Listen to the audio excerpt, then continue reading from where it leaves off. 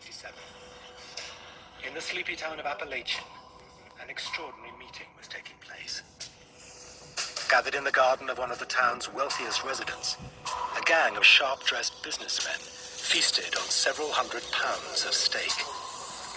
This unusual group attracted attention, and the local cops looked on astonished. What they didn't know was that they were witnessing a summit meeting of the entire leadership of the American Mafia. In fact, until that moment, many denied the Mafia even existed. Sure, there was crime, but organized crime, a criminal gang with secret initiation rites and codes enforced by sentence of death, seemed like something out of the movies. Across the Atlantic in Sicily, things were much the same. Here, in the birthplace of the Mafia, its influence reached into every corner of life. Yet its very existence was often denied. Secrecy and internal discipline gave the Mafia its power, and this power was about to go global. 1957 marked the moment the American and Sicilian Mafias became international, forming a billion-dollar crime corporation. It was a turning point in another way, too. It signaled the start of a war against organized crime that would last almost half a century. A war that forced both the US and Italy, finally, to confront the terrifying criminal conspiracy in their midst.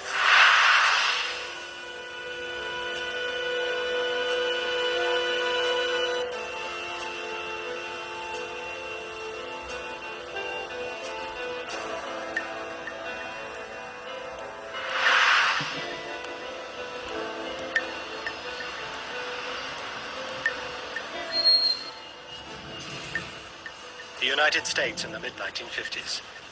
The good times were here. The country had emerged from depression and World War with a booming economy. For many ordinary men and women, the American dream had become a reality.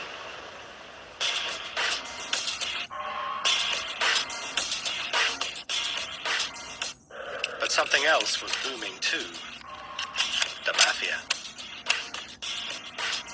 For those growing up in a family associated with the mob, it was as if the outside world barely existed, apart from being a source of easy money. The Mafia is organized in groups called families. The head of the family is known as the boss, or the godfather. And the longest-serving New York boss of all time was Joe Bonanno, known as Joe Bananas. He ran the Bonanno family from the early 1930s until the mid-1960s. Bonanno's power was founded on the influence he wielded over his community in New York. His son, Bill, saw firsthand how his father operated, and himself became a leading gangster with the Bonanno family. My father would, on Tuesdays and Thursdays, would go into this hall and sit in an office in the back. And various people from the neighborhood would come in and ask favors. Somebody had a sick child, and she couldn't pay the doctor. And my father would arrange for that. Somebody else had a husband who was cheating on her, and she wanted to know what to do. He would take care of that. That happened twice a week. So when that happens, you begin to form the idea is that when you have a problem, you know where to go.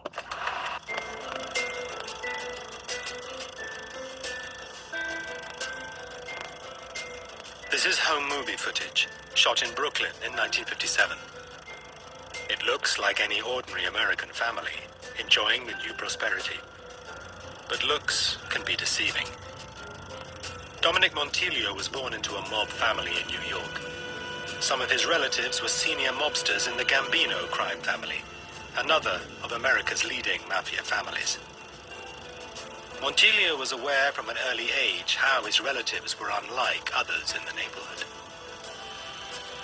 I grew up in a very traditional mob family, and it was a very different kind of life than my other friends had.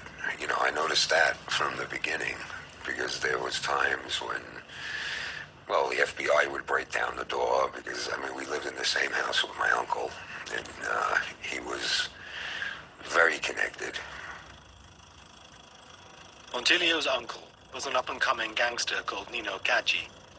One day when he was 11, Dominic ran home, bursting to tell his uncle Nino that he had been elected class president at school. I came home all excited because I had the button, it said president on it. And he said, oh, great. He says, what does the class president do? So I said, teacher goes out of the room and you watch the class. If anybody does anything wrong, you write their name on the board. And he looked at me and he says, you're telling me you're a rat. You're a stool pigeon.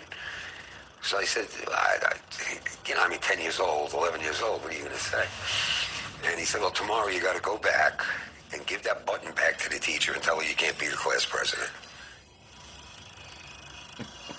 Il Bonanno and Dominic Montilio both grew up in a world closed to the outside.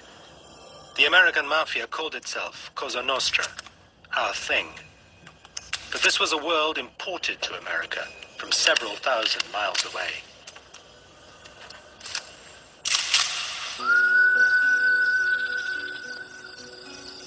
This is where the Mafia came from.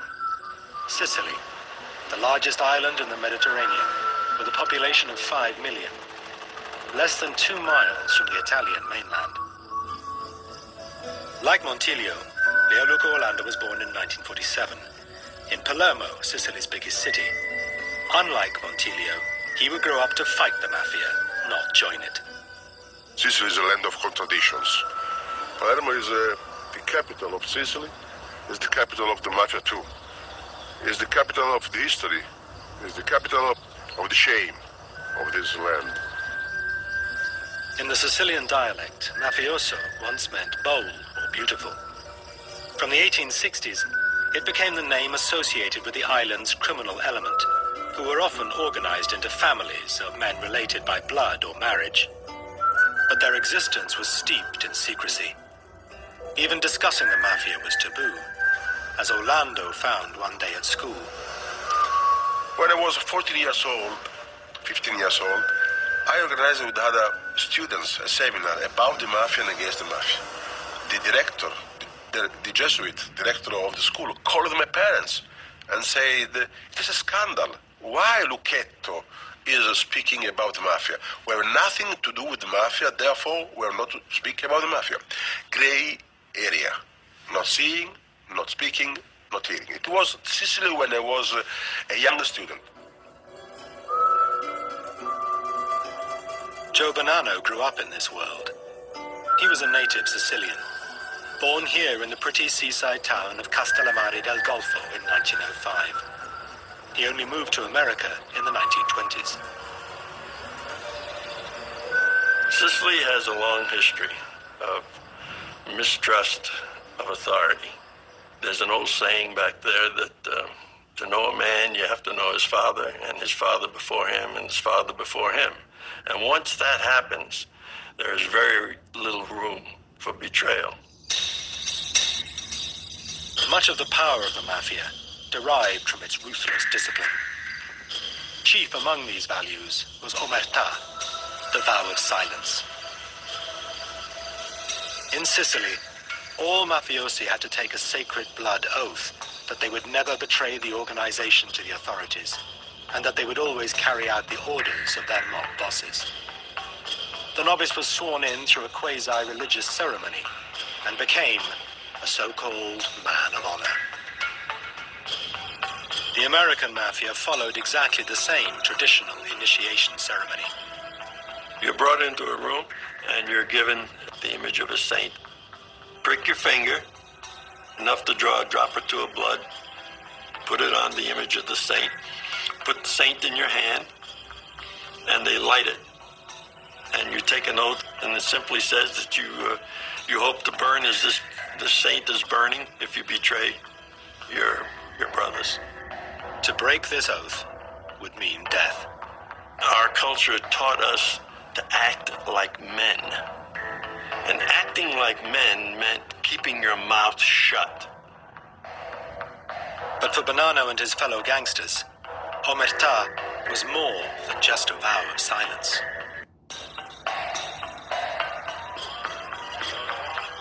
1960s, the history of the Mafia changed forever when the Sicilian mob began flooding the United States with an illicit and lethal narcotic: heroin. Heroin would turn the Mafia into a global organization and make them more money than they had ever made before. But it would also sow the seeds of their own destruction. A battle would rage on the streets between a new breed of ruthless mafioso and a new kind of policeman prepared to risk everything to infiltrate the Mafia for the first time. This was a war over billions of dollars, millions of lives, and the future of America itself.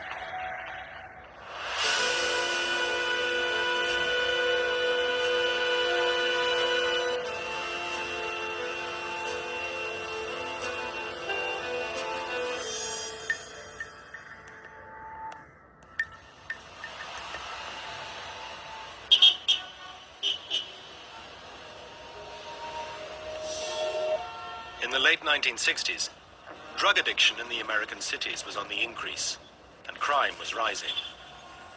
The government was forced to take action. In 1971, President Nixon declared war on drugs. Just a year later, law enforcement won a major battle by breaking up the Marseille-based heroin racket known as the French Connection. These French laboratories were supplying America with so much of the drug that the bust led to a heroin famine on the streets. What nobody knew was that this success would lead to disaster. Shutting down the French Connection was indirectly opening the door to something every bit as dangerous: the Sicilian Mafia. In the coming years, they would fill the gap in the market and forge a relationship with the most feared mafioso in America, Carmine Galante. In 1974, 2 years after the French Connection was busted, Carmine Galante walked out of prison, ready to flood America with a new source of heroin and turn the Mafia into a global drugs corporation. Galante was a member of the Mafia family known as the Bonanos. He had a long history of drug trafficking and an even longer history as a tough guy. His personality could be summed up by an incident at Lewisburg Prison, where he was serving a sentence for drugs trafficking. During telephone days, when inmates line up to use the telephone, he was in a section which had some of the toughest black inmates you've ever seen. Murderers, strong-arm artists, you name it. And he would simply walk to the head of the line, grab the phone out of some black inmate's hand and said, "Get off the phone. This surrounded by 200 black guys." No one dared touch a hair on his head. When he got out of prison, the rumblings that you heard on the street was a lot of people were scared of him. And he was a real tough guy, little office rocker, and always known as a heroin man. That's what he did. When Galante got out of prison, the Bonanos were in crisis. Their leadership either exiled or in prison. Joe Bonanno's son, Bill, is a convicted mobster. He remembers Galante only too well. He had a short fuse. He was abrasive. He had a manner about him that he would never win any popularity contest, and constantly had a cigar in his mouth. And that's where he got his nickname, the Cigar. With no challengers prepared to take on this dangerous man, the Bonanos had their new boss. Galante's top priority was to kickstart the heroin trade. In 5 short years, he transformed the fortunes of the U.S. Mafia by leading it into an era of multi-billion-dollar profits and unparalleled violence.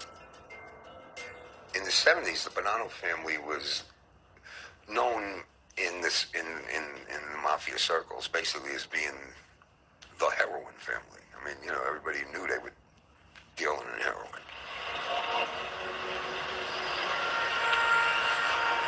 Galante was now in the perfect position to build a heroin business, even bigger than the French connection. He was head of the Bonanno family, and now the heroin trade was moving to Sicily, where Galante had his roots.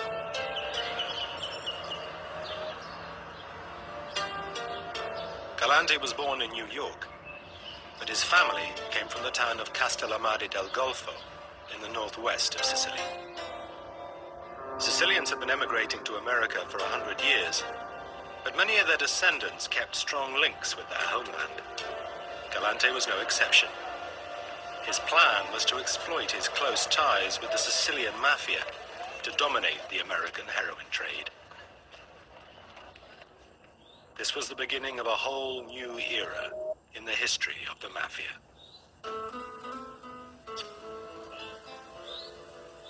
Until now, the Sicilian and American mafia had mainly operated as separate organizations. With the French connection broken, the Sicilian mafia decided to fill the gap in the market, and there was no bigger market than America. The Sicilians set up a sophisticated smuggling system. Pakistani suppliers shipped partially refined opium from Asia via Turkey to a rendezvous point off the coast of Sicily. A transmitter on the seabed alerted the Sicilians when the drug ships had arrived. Then a powerboat would speed out to meet it, returning with the drugs under cover of darkness. The opium base was processed into heroin in laboratories on the west of the island. 3 Sicilian bosses ran this growing trade, but one of them was far more ambitious, far more greedy, and far more dangerous than the others. Totò Riina. Riina planned to shake up the Sicilian mafia, just as Galante was making waves in America. The Sicilian mafia always claimed they adhered to a code of honor, murdering only when necessary, and avoiding the killing of innocents, women and children. But Riina shunned these old guard rules.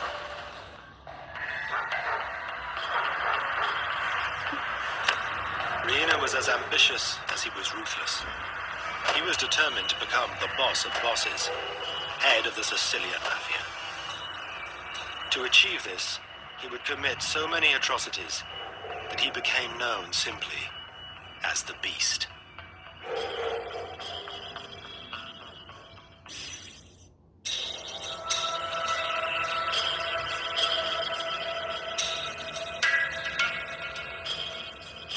Totò Riina, known as the Beast, was putting Sicily on the heroin map. In the early 70s, his factories were producing ton after ton of pure heroin. All of it needed to be sold.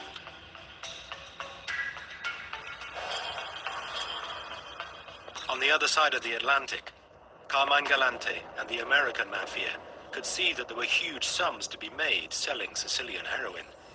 But there was also a problem. Throughout its history, the US mafia had vowed never to be associated with drugs. The Chicago mob, known as the Outfit, was one of the most vocal opponents of the drugs trade. We always knew that if you dealt with drugs, it was a dirty business. And it'd be like you're feeding your own kid narcotics. So it was like taboo. And if you got involved with it, you're definitely going to get whacked. As far as the Outfit was concerned, there was no need to deal drugs when money could be made in more acceptable ways. In the 1970s, Frank Carlotta was sent to Las Vegas to make sure nobody messed with the Outfit's highly profitable casinos.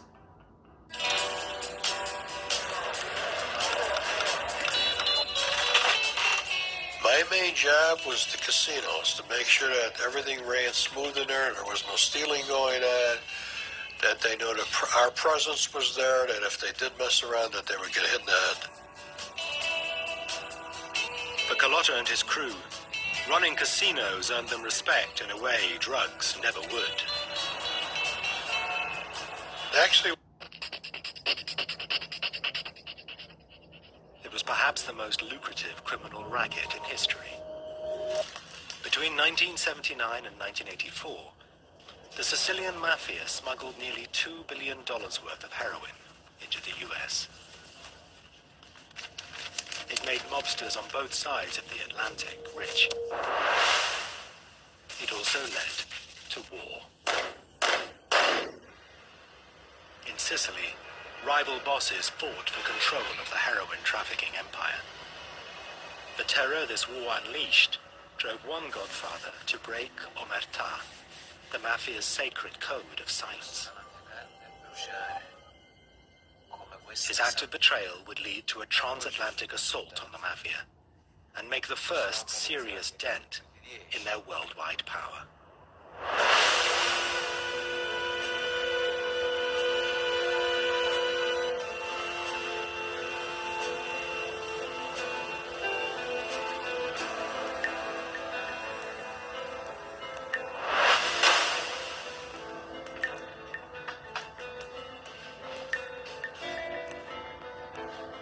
Heroin was flooding into the United States in the late 1970s, smuggled inside Italian food products and distributed through pizzerias owned by the Sicilian Mafia. It was known as the Pizza Connection. The US faced an epidemic of heroin addiction.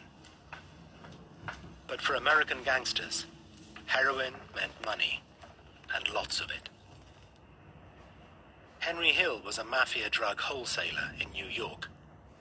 Later, his life of crime was immortalized in the Hollywood blockbuster, Goodfellas. Hill would pick up heroin from pizzerias owned by Sicilian mafiosi, then supply it to dealers across the city. Even for a low-ranking mobster like Hill, the profits were enormous. The amount of money that I made was astronomical. I mean, like 20, 30,000 a day. At the wholesale. I mean, I'm serious.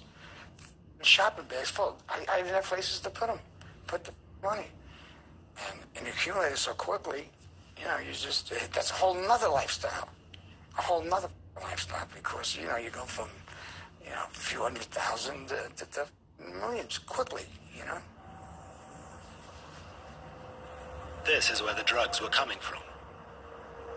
Palermo, the capital of Sicily. In the catacombs beneath the city, bodies lie preserved for posterity. In Palermo, a cult of death has been a tradition for centuries.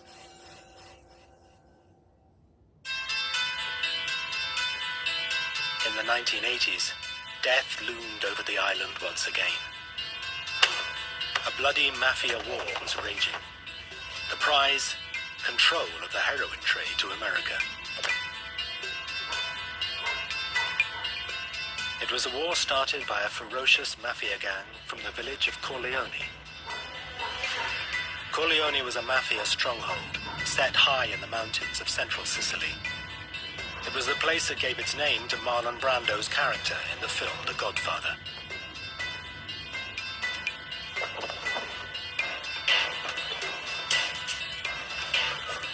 The leader of the Corleone crime family was a killer called Totò Riina. Riina became known simply as the Beast.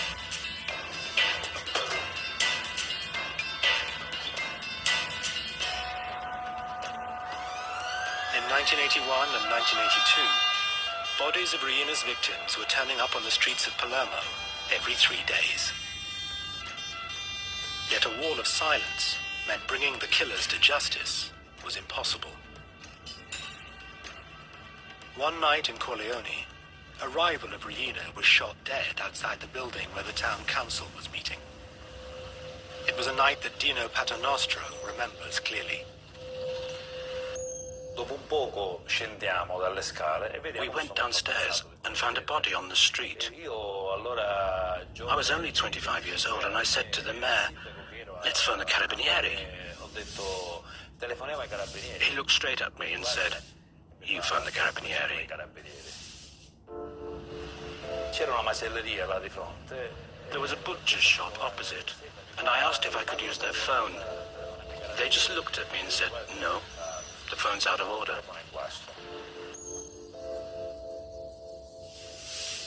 No one was willing to talk. The police could do little to combat the carnage. That was about to change. In Palermo, 5 magistrates formed a special unit to combat the mafia. The driving force was Judge Giovanni Falcone. Falcone had grown up in a rundown area of old Palermo, an area that had become a breeding ground for future mafiosi. But Falcone was brought up to respect the law, as his sister recalls. Our parents had a big influence in the way we grew up, particularly in shaping Giovanni's character. Above all, in our household, patriotism and the love of our country were the most important values in life.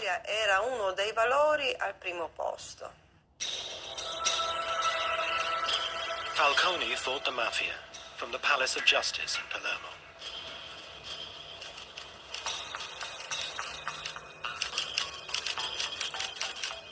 Even here, he lived in fear for his life.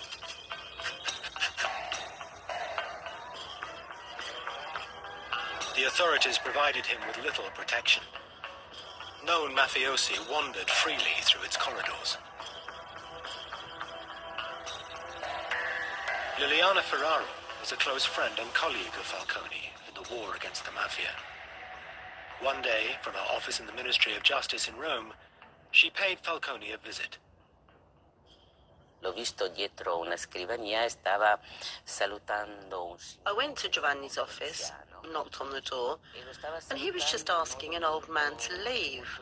Un signore molto anziano. Giovanni seemed very short with him, and I thought this was a bit strange. Poi dopo mi spiegò che questo signore era... Later, he explained the man was a known mafia collaborator who'd managed to get into his office. non legale. Falcone had a simple tactic for combating the mafia. Heroin was being smuggled from Sicily to America. Dollars were flowing in the opposite direction. If he could uncover the paper trail of this dirty money, he would be able to mount a criminal case against the mafia's leaders.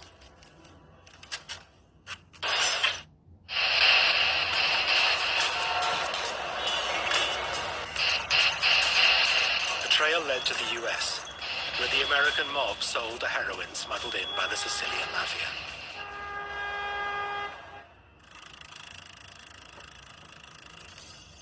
This is home movie footage, shot in Brooklyn in the mid-1950s. But this was no ordinary American family. Dominic Montilio was raised by his uncle, Nino Gaggi. Gaggi was a senior mobster with the Gambino crime family, one of the most powerful of America's mafia families. Uncle Nino introduced Montilio to crime.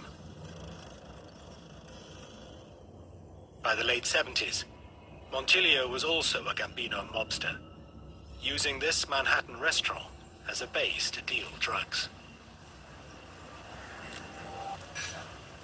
They used to call this restaurant my headquarters. I would sit and do business here, everything from the drug business to my loan shark business. I felt very secure here. I always had a place to stash my weapons. Montilio witnessed firsthand how heroin brought together the American and Sicilian mafias, uniting them by a common desire to make money. When the heroin was involved, the Americans and the Sicilians would hold hands and do the deals, do business together. But other than that, we had very little to do with them.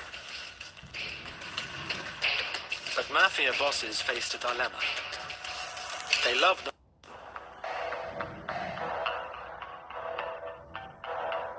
They were two very different godfathers, separated by 4,000 miles of ocean. John Gotti was the Teflon Don, a New York mobster who adored public attention and defied lawmen to get him. Tito Riina was a peasant from rural Sicily, a boss who operated in the shadows.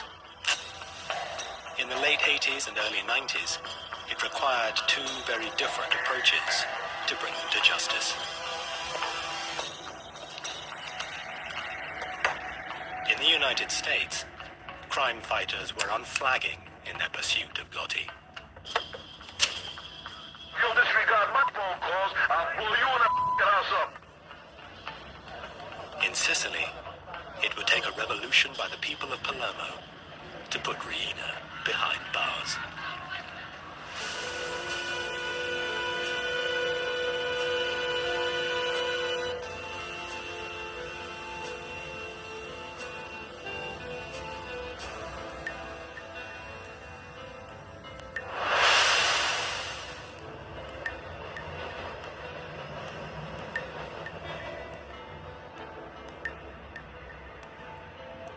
John Gotti was a violent and reckless hoodlum from his earliest days.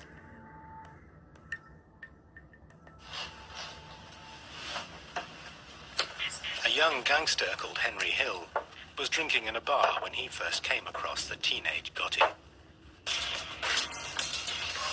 Well, listen, John comes in, that's it.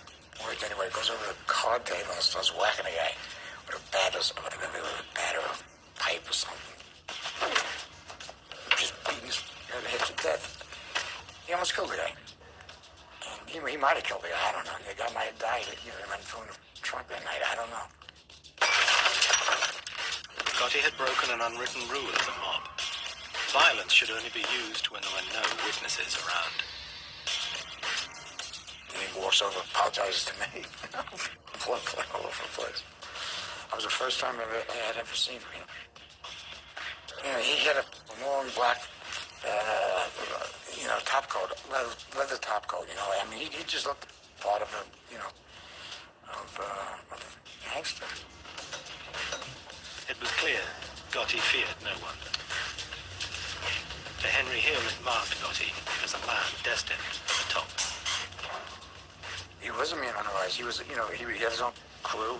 You know he was going to be somebody, You just knew it. I mean, he had that presence. But one man stood in the way of Gotti's rise. Paul Castellano. He was the head of the Gambino crime family, the most powerful of all the mafia families in the US.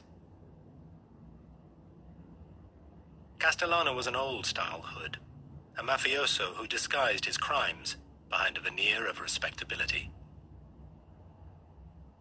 Paul wore two hats. He could mingle with lawyers, real estate, businessmen and developers, doctors, talk their language. Then he wore his Gambino family hat, and he could sit there and discuss why this guy's got to get killed and say, okay, he's got to go. Gotti would have to eliminate Castellano to become boss. But Gotti was not the only one who wanted him out of the way. In 1983, President Ronald Reagan declared war on organized crime. The target was the mafia's ruling body, known as the Commission. On it sat Paul Castellano. Under America's tough anti-mafia RICO legislation, crime fighters could prosecute Castellano and the other bosses for running a criminal enterprise, if they could prove the Commission was meeting. The Commission was so secret, the only proof the FBI had of a meeting taking place dated from 1957.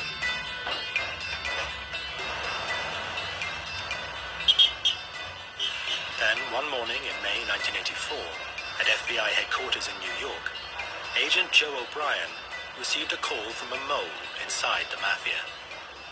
He informed me that there was going to be what's known as a Mafia Commission meeting in a couple of hours. I didn't believe him, to be honest with you, because This was pretty much unheard of. These guys cannot afford to meet. That could be very incriminating to them. If the FBI could get a photograph of this meeting, it would help destroy the commission.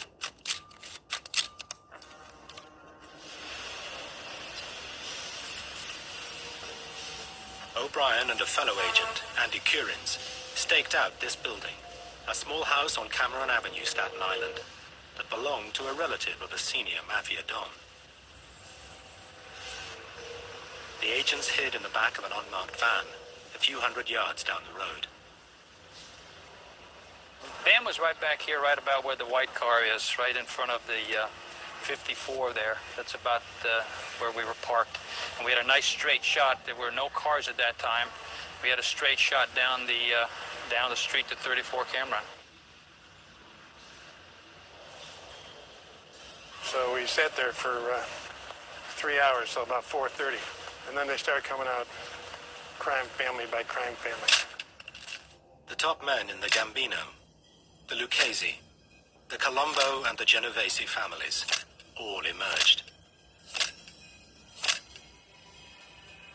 Then finally our long-awaited guest of honor, if you will, Paul Castellano, came out. Castellano was the boss of bosses. It was like the king strutting out. You could almost envision a carpeted area. It was a real show of how the mob operates and mob protocol. It was very exciting. I don't know how Andy managed to keep the camera as still as he did. He used this shoulder right here as a tripod, and I just didn't breathe for the longest period of time. Castellano wasn't in any big rush. Took a couple of puffs on the cigar and got in the car and drove off. The photographs were dynamite. The FBI knew that such striking visual evidence was just the thing to put in front of a jury. In February 1985, the FBI seized all 5 members of the commission. Agents O'Brien and Curins arrested Castellano and drove him to FBI headquarters in Manhattan. Federal authorities at New York City and state law enforcement officials today announced one of the most important indictments of mafia bosses in this nation's history. In the car on the way to FBI headquarters, Castellano heard a radio news bulletin about the arrests. Racketeering and extortion. The charges carry prison sentences of up to 20 years. From New York, NPR's Mike Schuster. It was the beginning of the end of Castellano's reign. The authorities made their move late last night. Among those now facing federal racketeering and extortion charges are Paul Castellano, head of the Gambino family. The key to the investigation was an electronic bug. He turned to Joe, I remember, and he said, "Is that true? Is that true? You listened to my private conversations." Prosecutors say the recordings are of superb quality. You could almost hear him, like, groan. Castellano awaited trial, at which the photos would be key evidence.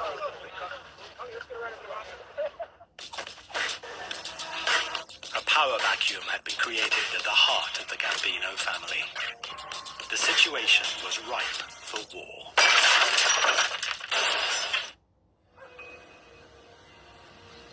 If the New York mob wanted to know what a mafia war was like, they needed to look no further than Sicily.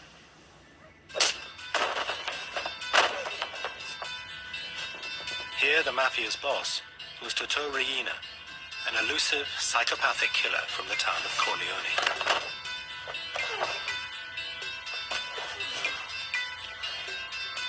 Corleone was a mafia stronghold set high in the mountains of central Sicily. It was the place that gave its name to Marlon Brando's character in the film The Godfather.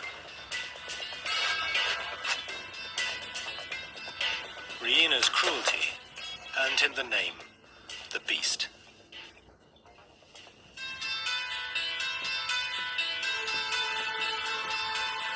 Riina's crime family had seized control of the mafia in a vicious war. In Palermo in the early 80s, The streets were awash with the blood of Riina's victims during one 6-month period of his bodyguards.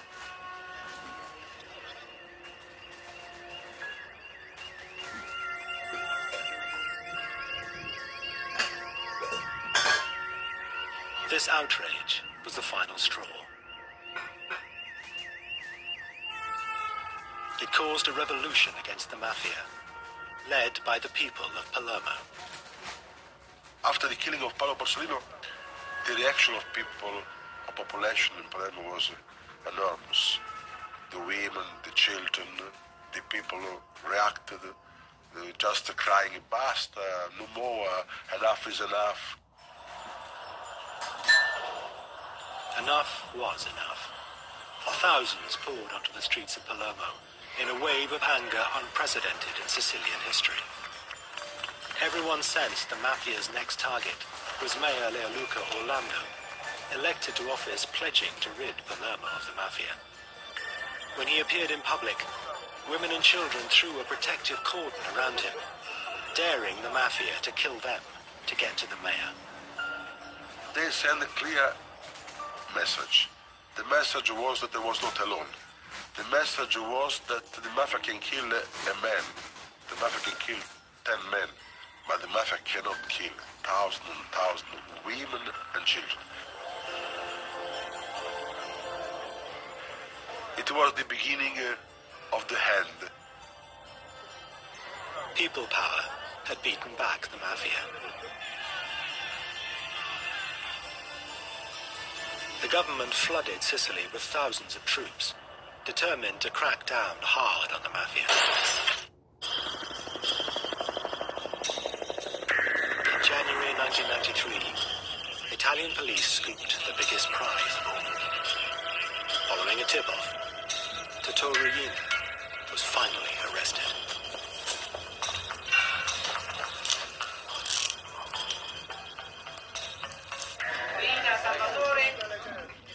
Salvatore Riina was captured in Palermo by the Carabinieri this morning. Totò Riina is ours. Astonishingly, Riina had been living in the middle of Palermo, undetected by the police for over 20 years.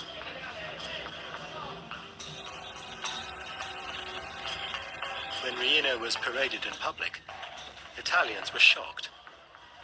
This inoffensive-looking peasant-like character was responsible for the brutal slaying of Falcone and Borsellino, along with hundreds of others. At his trial, Riina painted himself as a poor old man who knew nothing about the mafia.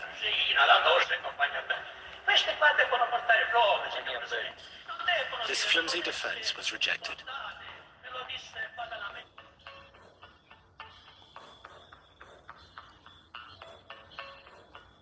Riina was sentenced to life imprisonment to be served away from Sicily in a jail on the Italian mainland.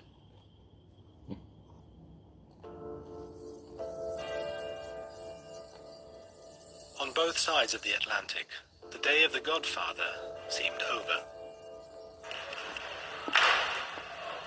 John Gotti died of cancer in prison in 2002, 10 years into his life sentence. With Gotti's death, an era ended. By publicly flaunting the fact that he was boss of bosses, he ensured that law enforcement agencies would leave no stone unturned to finally smash the mob. The future is pretty grim for the mob if the FBI and other federal agencies keeps the pressure on to go after these guys. The biggest mistake we can make is declare that the war on the mob is over with, we've won, and go off to do other things. These people are very resilient. 5 years they could regroup, reorganize. They'll never be as effective as what they were 30 years ago, but they'll still be a viable criminal force. In the US, the mob are moving with the times.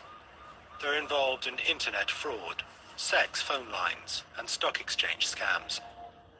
But they are no longer the power they were. Nor will the FBI let Russian, Chinese, or other criminals dominate their neighborhoods in the way Italian gangsters once controlled theirs.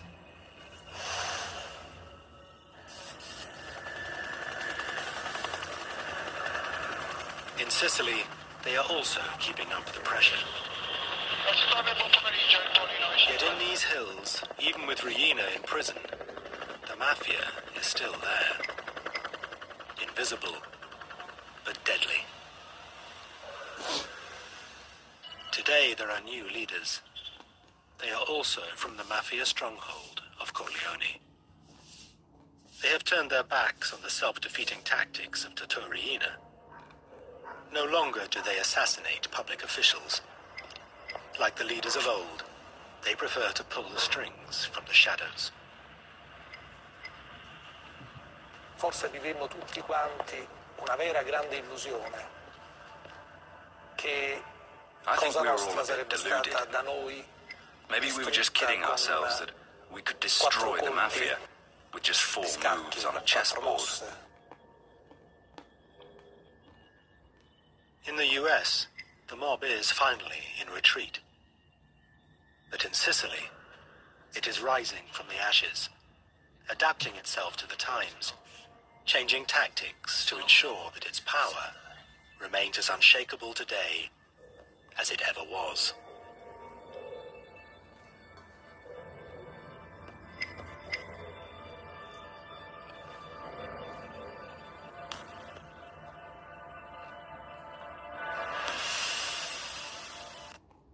Contact with the mafia as an adolescent when he takes a job at a mob joint. Top man is Paul Vario, a capo in the Lucchese crime family, one of the most violent mobs in New York. He wasn't born a criminal, but he happened to have been reared in a neighborhood infested with mafia gangsters. Ed McDonald is the former head of the organized crime strike force in Brooklyn. He will get Henry into the witness protection program. He was attracted to the excitement, to the power, and to the glamour of what he saw in front of him. To be a movie star with muscle. And that's really what he wanted. That plus the excitement of being a gangster. At home, Henry's father struggles to provide for his wife and 7 children. Paul Vario, known as Paulie, will become the father he felt he never had. Henry is half Sicilian, so Paulie naturally trusts the boy and starts giving him more responsibility. But it's while waiting card games that Paulie introduces him to the man that will shape his future criminal career. Jimmy the Gent Burke. Henry Hill is immediately drawn to the charismatic mobster. He loved the fact that Jimmy Burke would be respected wherever he went, into a restaurant, into a nightclub. Cheers would pull out immediately. So Jimmy the Gent had a huge impact on Henry Hill. He would hand out $20 bills, and that's what Henry Hill really wanted. He aspired to that kind of richness, that kind of luxury. But behind the extravagant facade, Jimmy is a ruthless gangster. He's someone who demands respect. You don't mess with Jimmy the Gent.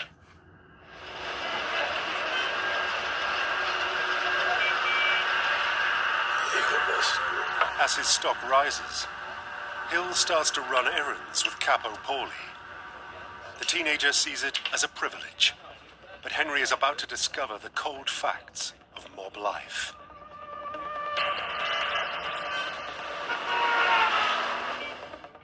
When Paulie drops in on his mistress, Henry thinks it's a routine visit. But the lovesick woman had made the cardinal mistake of contacting Paulie's wife. She had let slip about their affair. Paulie then, with Henry there, went to her house and beat her savagely with a baseball bat. And he put her in a hospital, broken neck, broken bones, and this was a woman, mind you. It's a shocking lesson for Henry. The mob can forgive anyone but a rat. Woman, child, or otherwise, if you do break that code of silence, the consequences can be quite severe. It's a lesson Henry will remember for the rest of his life.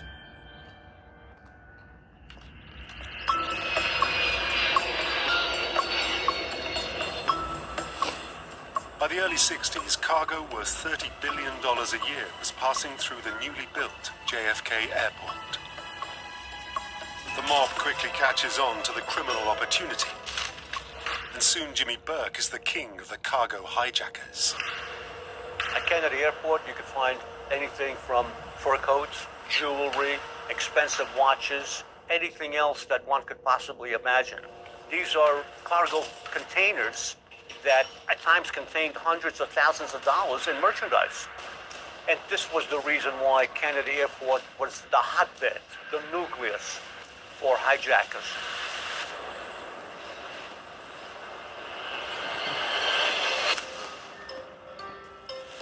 When Henry gets a taste of the hijacking racket, his eyes are opened. For his first heist, he is partnered up with another young gun, a tough guy named Tommy DeSimone. They were about the same age. They became friends, but they were two different elements. Tommy DeSimone was a loose cannon. He was a brute, 6'4", 240 pounds, and he could really handle himself. Henry Hill was peaceful, would avoid violence. Tommy DeSimone would embrace violence.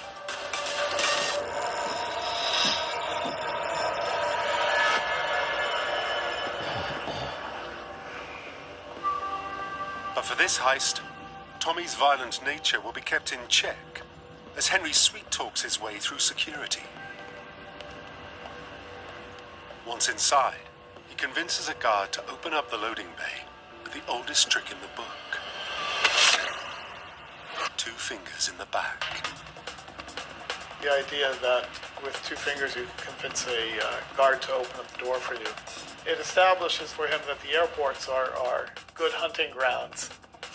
Henry's plan plays out seamlessly. The guard doesn't resist.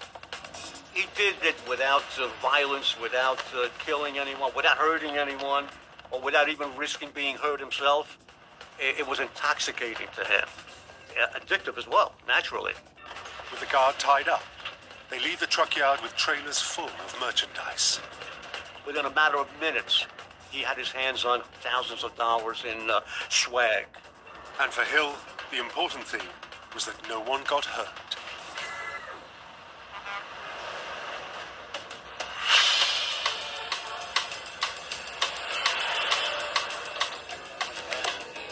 With his new pal, Tommy, Henry's gang is complete.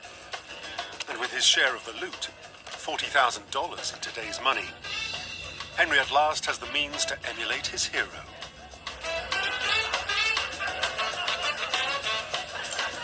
For Henry, having money wasn't a matter of building up abstract wealth. It was having enough money to go into clubs that he loved. He was always the center of attention. But Henry knows that to be respected by the mafia, he needs a wife. A married man has more to lose, and when Henry is introduced to a young Karen Friedman, he initially sees her as a means to an end. Henry meets Karen, and initially he didn't really like her that much, but was attracted to her over time because she's a say-it-like-it-is New Yorker. But she also was very innocent, and Karen really didn't know what she was getting involved with at the end of the day. He finally gets Karen to come on a date with him to the Copacabana, and Sammy Davis Jr. is performing. He sends over champagne. At that point, she realizes that this is someone who has potential. Within months, the couple marry and move to the leafy suburbs of Long Island.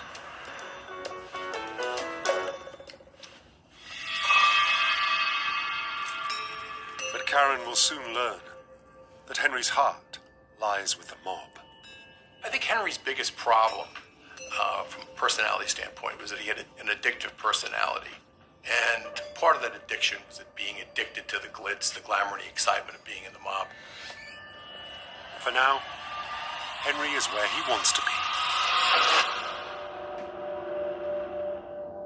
But Karen is desperate for her husband to go straight. Karen has been trying to convince Henry to pull away from the mob, really striving to have a normal life here.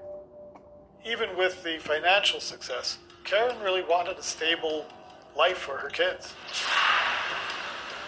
But the pull of mob life in the city is too strong for Henry to take her seriously. was an excitement junkie. He was somebody who wanted to be on the edge all the time. He was addicted to the thrill and to the excitement of the mafia. It wouldn't be long before Henry returns to the scene of his first big score. The Lucchese crime family's playground, JFK Airport. The cargo buildings had no security whatsoever. The foreign airlines were very, very lax. Maybe they felt that being in the United States, crime was non-existent. Well, they were wrong. Hill gets a tip-off that almost $500,000 in cash is being stored at the Air France depot. The money is being held behind one locked door. All Henry needs to open it is a key. While others might turn to violence to get it, Henry devises a pain-free plan. He gets the key holder drunk, and then organizes a distraction. After the guard and the prostitute left the room, they frolicked for approximately maybe an hour and a half. Henry Hill went back into the room and removed the key to the vault from the key ring attached to the guard's pants. Henry duplicates the key and returns it, and the guard is none the wiser.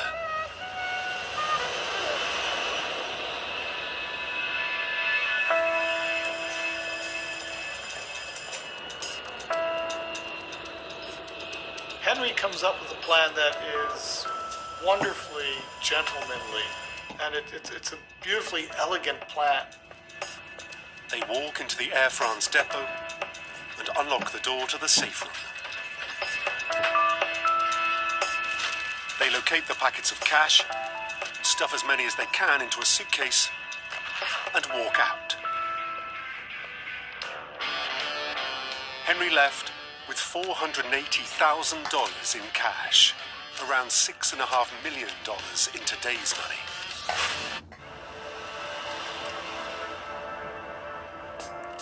I'm inspired by whatever is in front of me, and this is what has been in front of me my whole life.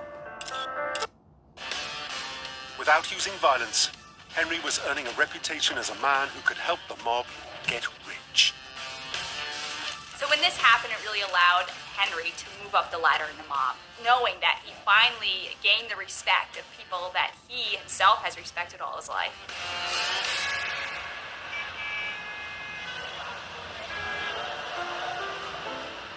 But just as Henry seems on the verge of the big time, the violence-averse Goodfella gets cold feet.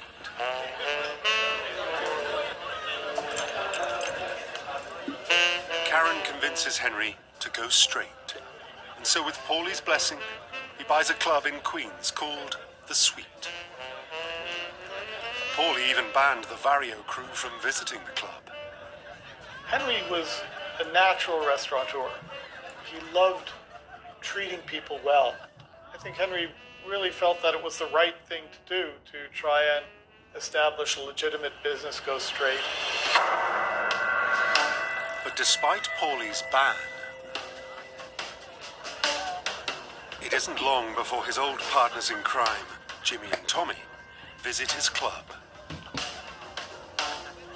With a life outside the mob within their grasp, it's the last thing the Hills want to see. But the boys have plans for a new venture, and Henry is sucked back into their world. Henry Hill is at a moment in organized crime when America becomes involved in drug culture. Part of partying, part of enjoying yourself is using cocaine. This is the drug of success. This was something that was banned in the five families in New York City. They learned that the people who were facing lengthy jail sentences for narcotics trafficking were likely to cooperate. The upside is dealing drugs would be lucrative, and Henry's new club is off the radar. Henry was violating this edict in the Lucchese crime family. If Vario learned about that, then he would be killed.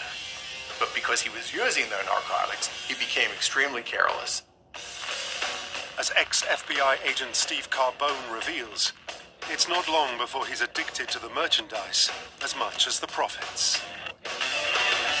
He was almost obsessed. He was on the way to disaster. And what happened was the drugs finally got him.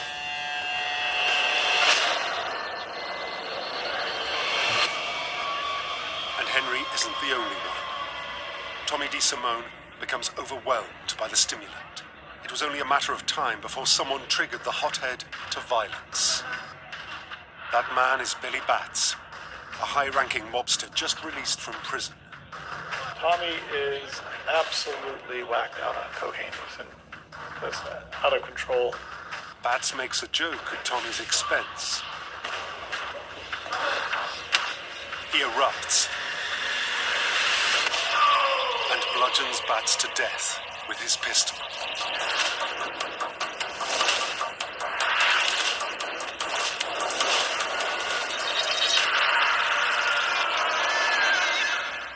The actual killing of Billy Batts is an absolute explosion of violence. Henry is right in the middle of it, witnessing it, unable to stop it. In that instant, Henry's world is turned upside down.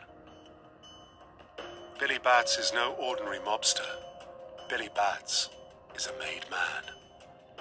He's sworn his life to the Mafia, and for that, he receives complete protection. The penalty for killing a made man is death. Billy Batts is in a state of hyper-protection, and even another made man can't kill a made man. Being that now the three of them are equally endangered by this, the only thing that Henry could do is help dispose of the body. For better or worse, Henry now knows that his fate is tied to Jimmy the Gent and Tommy DeSimone. Once they've carried out this killing together, he is now completely bound to organized crime. There's no way out for him at this point. The murder will haunt them for the rest of their lives. But for now, they've covered their tracks.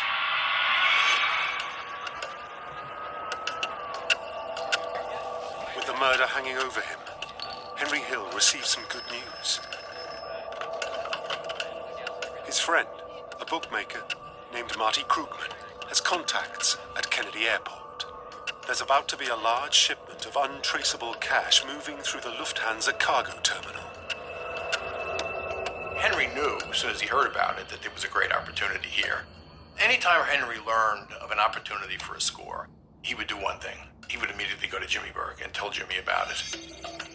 Henry is given the floor plans of the cargo terminal and valuable intel on the security. They knew the outline. They knew sort of the geography of the cargo terminal. They knew where the money was being kept. They knew where the jewelry was being kept.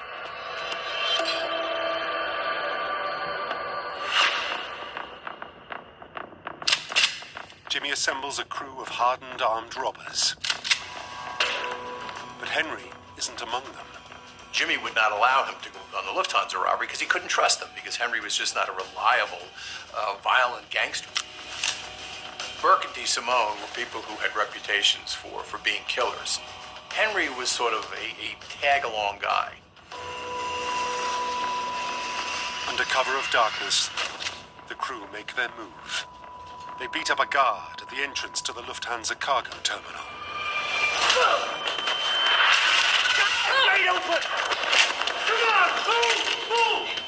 Whether it's the cocaine or whether it's the fact that they've already together committed a violent crime, it's the first crime where they really brutalize the Lufthansa employees.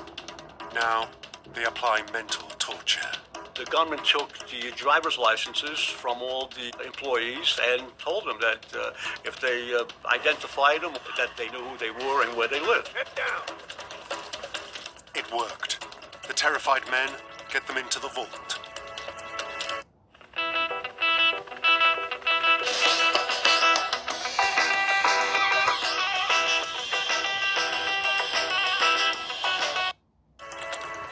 Henry may not have been on the robbery, but his intelligence delivers.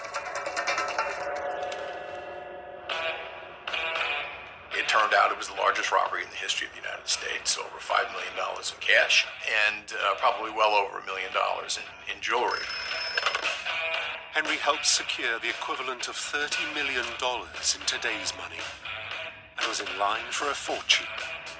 Henry got much more excited afterwards when Jimmy told him we had so much we didn't know what to do with it. I think Henry was proud that he really was, in a way, responsible for the largest robbery in the history of the United States.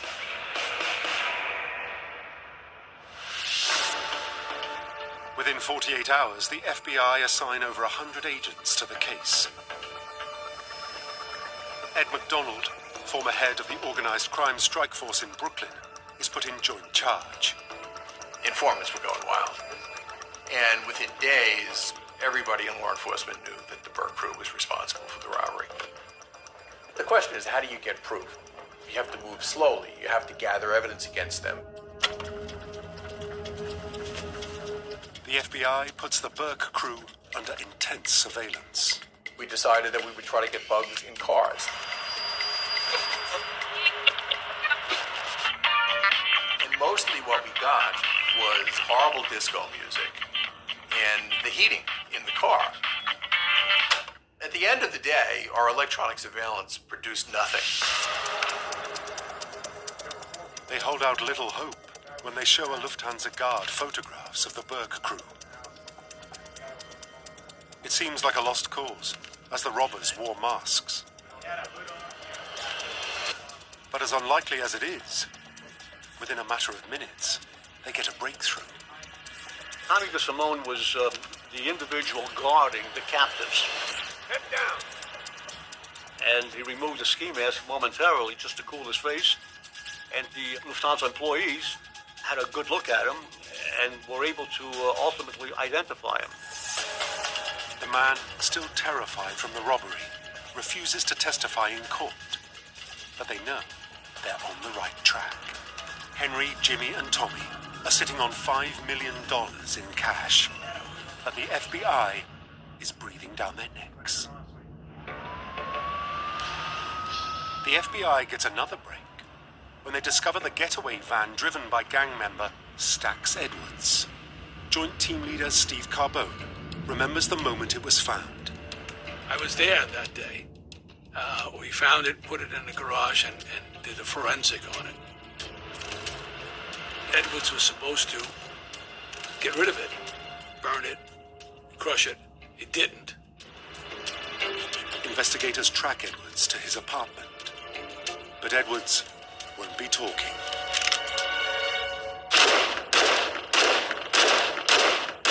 Six bullets in his head and chest tell the FBI that Jimmy Burke's unraveling. And he has a brutally simple plan to silence the heist crew. He'll murder everyone involved. Burke was beyond himself. He couldn't handle it because he thought any minute the walls were going to come tumbling down.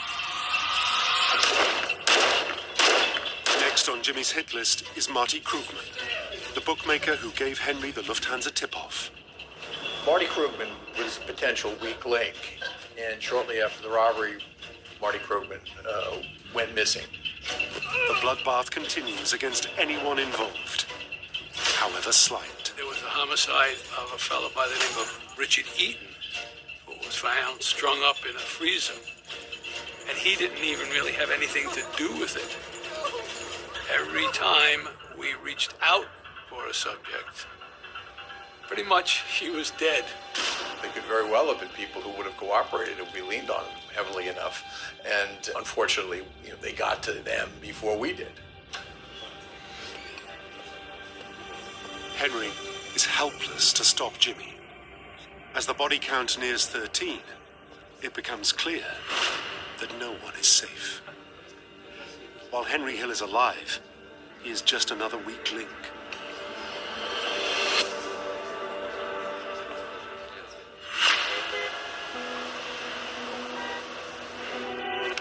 Henry is in a corner. If the FBI doesn't get him, Jimmy will. And it's surely only a matter of time before the Mafia links him to the death of made man Billy Batts.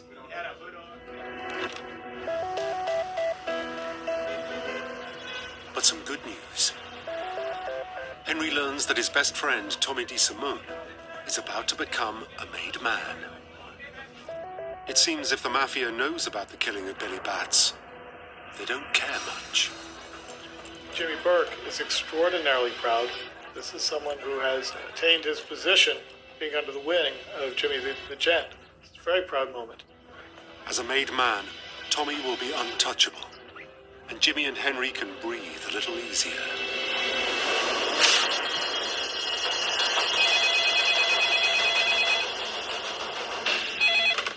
But the promotion is a ploy. Instead of making his bones, Tommy is whacked.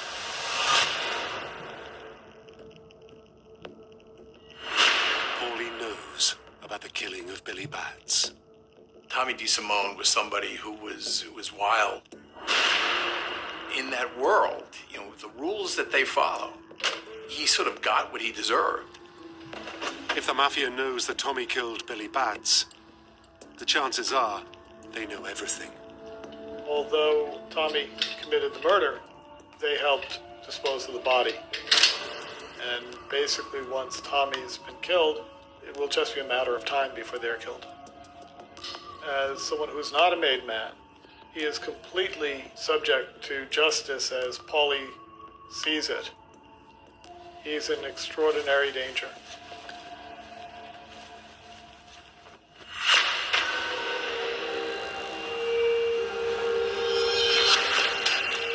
With Henry's world spiraling out of control, he survives by trafficking narcotics.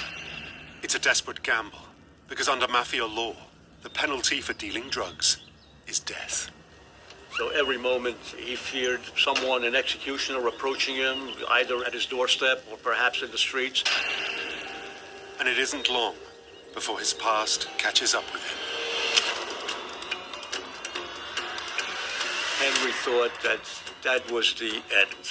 He just braced for that final blow, thinking that the executioner had finally caught him. But the shot doesn't come. The man is a cop. He feels this wave of relief, because at that moment he's not going to be shot. Henry is arrested for narcotics trafficking by the Nassau County Police Department. Shoot. What's wrong? I think I'm down to my last inhaler.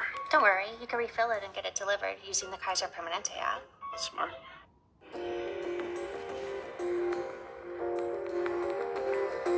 Within 24 hours, arrangements are made to turn him over to the FBI.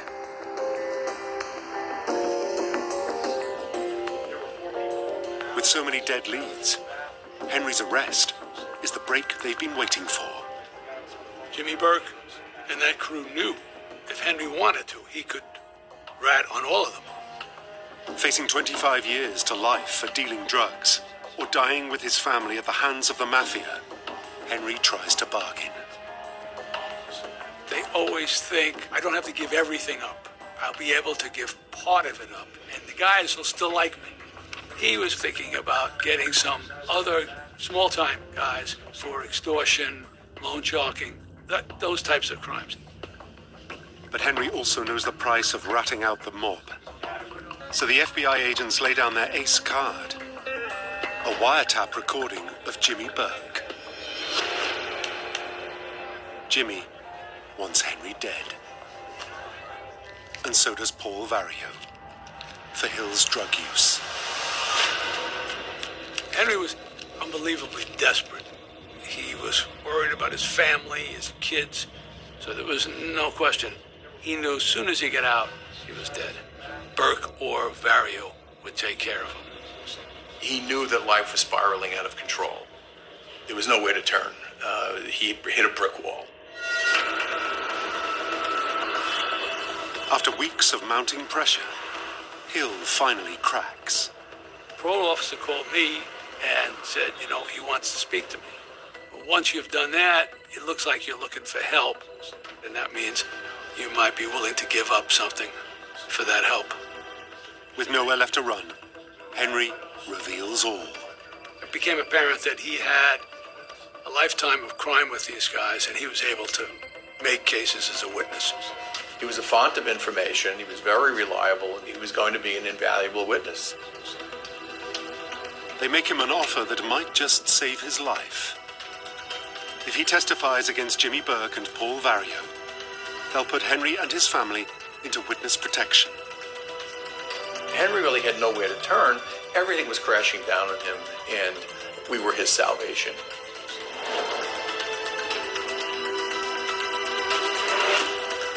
They enter the witness protection program,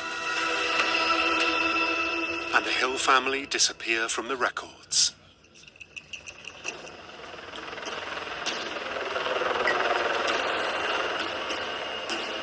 From his safe house, Henry makes secret trips to New York under armed guard to rat out the entire Lucchese crime family. He had to be guarded, 24/7. They knew that he was cooperating. The minute he left there, his life was in danger. He was scared. I mean, he really was scared. I mean, he was in constant fear that we're going to retaliate. They were going to come look for him and kill him. The FBI agents are astonished as Hill gives up a lifetime's worth of evidence. We weren't sure what he was going to offer us, but we did know he knew this group better than anyone. Hill's testimony gets his personal godfather, Capo Paul Vario, put behind bars for 10 years. He was the father that Henry didn't feel he had, but I think he also realized that it was a matter of Paul or him. After years of giving evidence, Henry testifies that his mentor, Jimmy Burke, killed Richie Eaton, the man whose body was found frozen in a refrigerator. Jimmy the Gent Burke is sentenced to life in prison. He wrote Burke off, and unfortunately Burke was the victim of Henry Hill's testimony. He becomes the most infamous mob rat in history.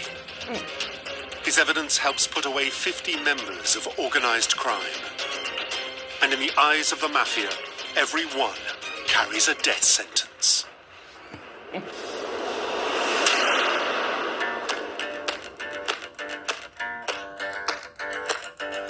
The witness protection marshals relocate Hill far from the New York mob. The Hill family start a new life with new names in Omaha, Nebraska. This is where the film Goodfellas ends, with Henry free from the mob's clutches. But in the real story, Henry Hill's life was in more danger than it had ever been. The witness protection marshals call the family's home with bad news. Jimmy Burke knows Henry is hiding in the Midwest. Paulie and Jimmy were dedicated to finding Henry Hill. No matter how long it would take, Henry was sure that they would hunt him down and kill him. And it was just a matter of time. The marshals aren't taking any chances. The Hill family is forced to build a new life again in another part of the country.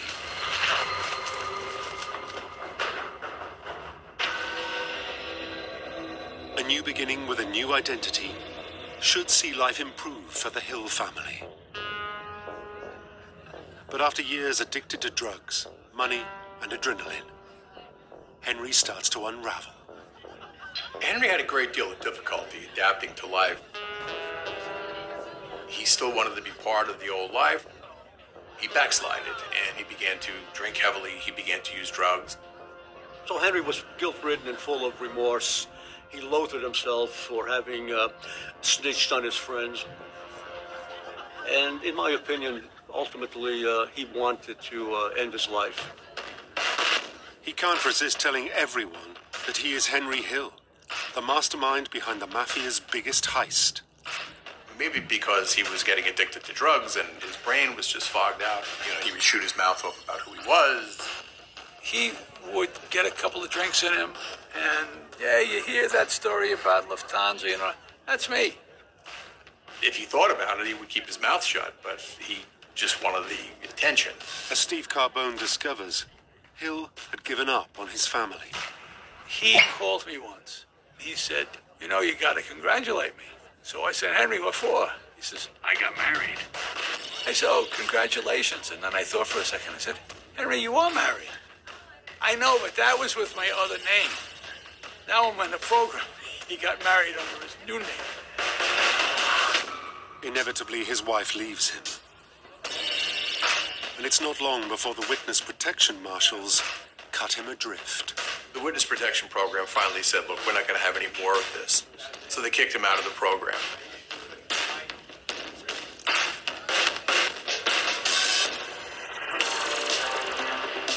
Off the rails and with no one looking out for him, Henry falls in with a gang of drug traffickers.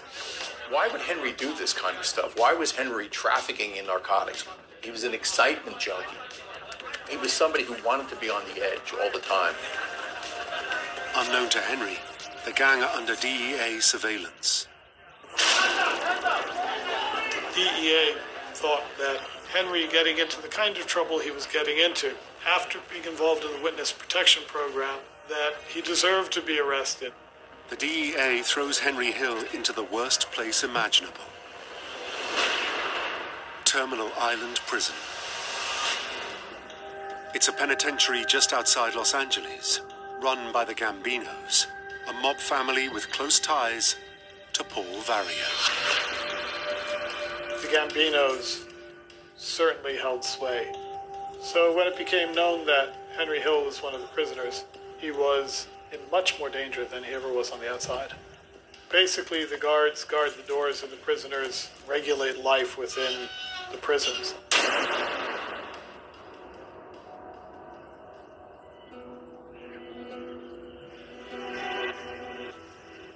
Paranoid about his safety, Hill gets word to Ed McDonald, his old contact from the Justice Department. He contacted me and asked if I would write a letter for him. And I said, look, I can't write a letter recommending that you not go to prison. But what I can do is I can write a letter explaining the threats that you fear. And I can talk about your significance, your value as a witness.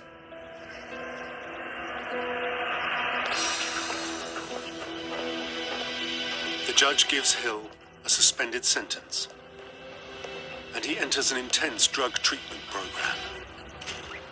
Henry's luck has started to turn. He hears Paul Vario has died. The 73-year-old capo is no longer a threat. It doesn't mean that he's completely out of the woods, but certainly it was a major relief to him. But as long as Jimmy Burke is alive, Henry will always be looking over his shoulder.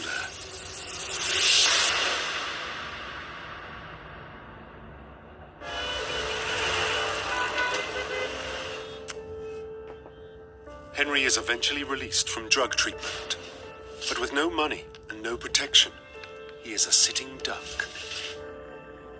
Henry lived every day looking over his shoulder. I mean, he was in constant fear that people in the world of organized crime were going to retaliate. They were going to come and look for him and kill him. There's a lot of people who would still want to make their name, people who would want to kill Henry just to impress people in organized crime. But when his past catches up with him, it's not in the way he expects. A lot of people think I'm Yours is a love song. I really wrote it for myself, for the joy of creating music. I love the magic.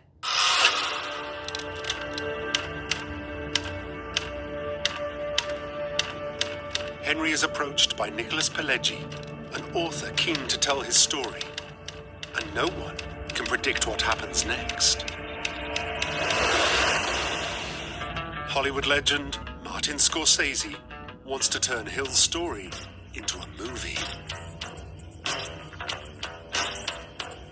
And Goodfellas transforms Henry's life. He got to talk to Ray Liotta. He got to talk to Robert De Niro, Joe Pesci. He was like a hero. He would sign autographs. The film should remind the mob of Henry's betrayal.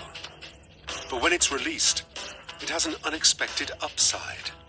Goodfellas made Henry such a star. Those who wanted to see him dead no longer would go near him. As the years pass, whatever lingering grudges the mob holds die. When in 1996, Jimmy Burke is taken by lung cancer.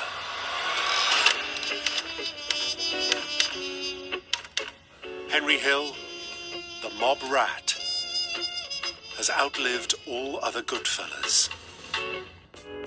He's the person that commits the largest crime in the history of the United States, and does so while being a complete screw-up. And 40 years on from the Lufthansa heist, the loot has never been recovered. We learned from Henry that a good part of the money was used in drug deals. So it wasn't like they were putting money in the bank or getting involved with mutual funds. They were using the money for sort of street deals. But the real story is of a mob rat who put 50 gangsters behind bars. I don't think he regretted it for a moment. He ratted out his friends. I think he realized that that's what he had to do to save himself. And he didn't look back.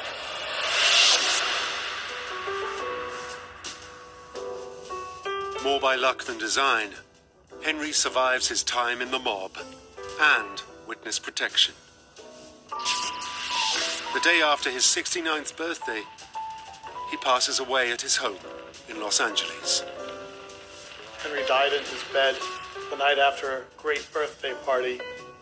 Is an extraordinary, successful life for a man that was Henry Hill. The real Henry Hill was a guy who was a small-time wise guy who thought he could beat the system.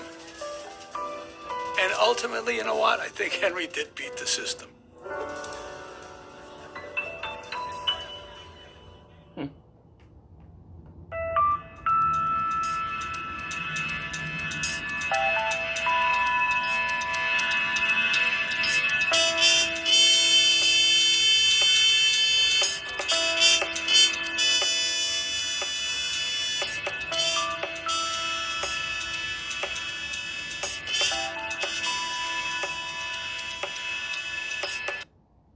If scheduling appointments is part of your everyday. You